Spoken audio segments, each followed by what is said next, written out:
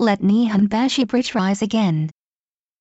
A new push by business executives is calling for the removal of the elevated expressway over Nihonbashi Bridge before the Olympics and Paralympics in 2020.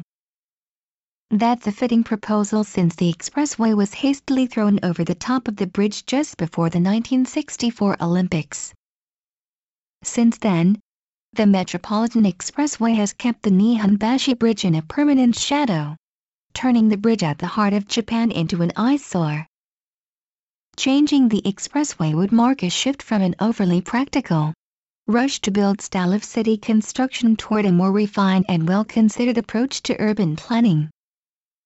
When Tokyo was transforming itself during the 1960s, both before and after the 1964 Olympics, construction projects over vast areas of the city emphasized functionality over aesthetics. That may have seemed like a good idea at the time, but a half-century later it has left the city awash in ugly buildings, bland public areas and few cityscapes that any tourist, or resident, would care to look at. The expressway over the Nihonbashi Bridge has already become one of those photos foreign visitors often take to exemplify the chaotic construction of Tokyo. Beautifying the Nihonbashi Bridge would be a symbolic shift of great importance. Nihonbashi, after all, is the center of Japan. The bridge traditionally has been the zero point from which all distances are measured throughout Japan. It served as the starting point of the Nakazendo and Tokaido roads that ran between Edo and Kyoto. Even now, the distance from Tokyo is actually the distance to the center of Nihonbashi Bridge. One of the reasons for putting the first wooden bridge at the site in 1603 was the view that the site afforded of Mount Fuji.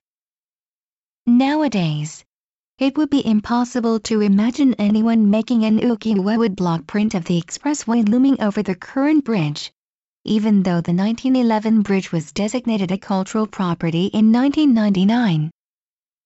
The plan proposed by business executives who mainly work in the Nihonbashi and surrounding business areas is to move 50 kilometers of the 300-kilometer Metropolitan Expressway underground. Burying the elevated sections will not be cheap.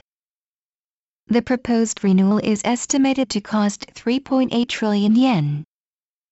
But getting rid of the expressway over the bridge would be a good start to reclaiming Japan's historical and aesthetic heritage, and to beautifying an important area of the nation's capital.